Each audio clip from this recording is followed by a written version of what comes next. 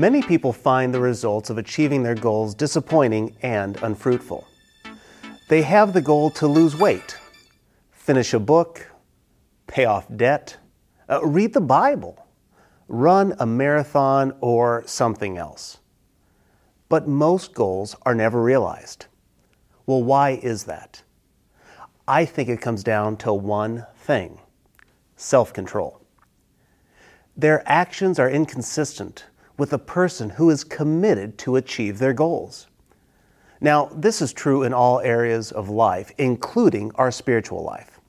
Hi, I'm spiritual fitness coach Nat Crawford, and today we're going to listen to Paul's strategy to win the prize that will never fade away. 1 Corinthians chapter 9 tells us, "Don't you realize that in a race everyone runs, but only one person gets the prize? So run to win." All athletes are disciplined in their training. They do it to win a prize that will fade away. But we do it for an eternal prize.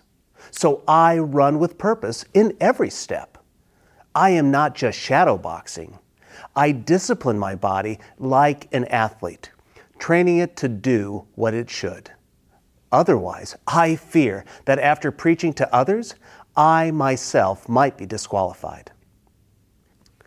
This passage challenges us as believers to examine the level of discipline and control we exercise in our spiritual lives. Self-control, as Paul suggests, is not a secondary aspect of our faith. It is central to our being.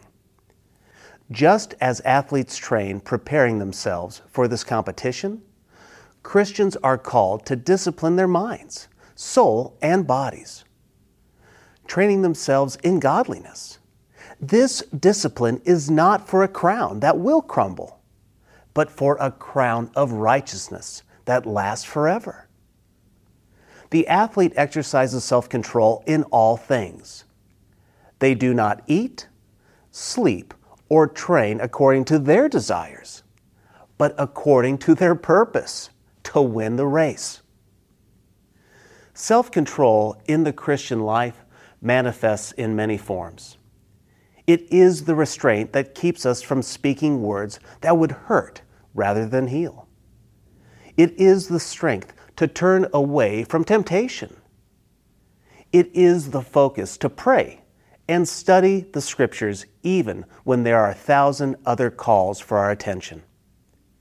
It is, in essence, running with purpose in every step, as Paul says. Paul acknowledges that the race is not easy. It requires effort and intentionality. He is not shadowboxing or aimlessly flailing about. He is engaged in a real fight, one that requires him to discipline his body and bring it into subjection. This metaphor speaks to the Christian life in that our struggle against sin is not a pretend fight. It is a real and daily battle that requires our full attention and effort. In our journey of faith, self-control is the steady hand on the helm, guiding us through turbulent waters and keeping us on course. In a world that often encourages self-indulgence, the discipline of self-control sets us apart and bears witness to the transformative power of the gospel. So you may be wondering, what does this passage have to do with us today? Let's pause and consider the areas in our lives where we may lack self-control. Let's ask God for the strength to exercise discipline in our walk with Him, knowing that the race we run is not in vain. Each step taken with purpose moves us closer to the eternal prize that awaits us, a prize that will never fade away. The crown of life promised to those who love Him. So what is one area of your life that lacks control? I want you to identify it. I want you to declare it. And then ask God for help.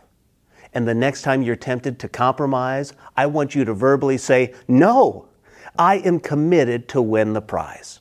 So let's run the race of life with endurance, fixing our eyes on Jesus, the author and finisher of our faith.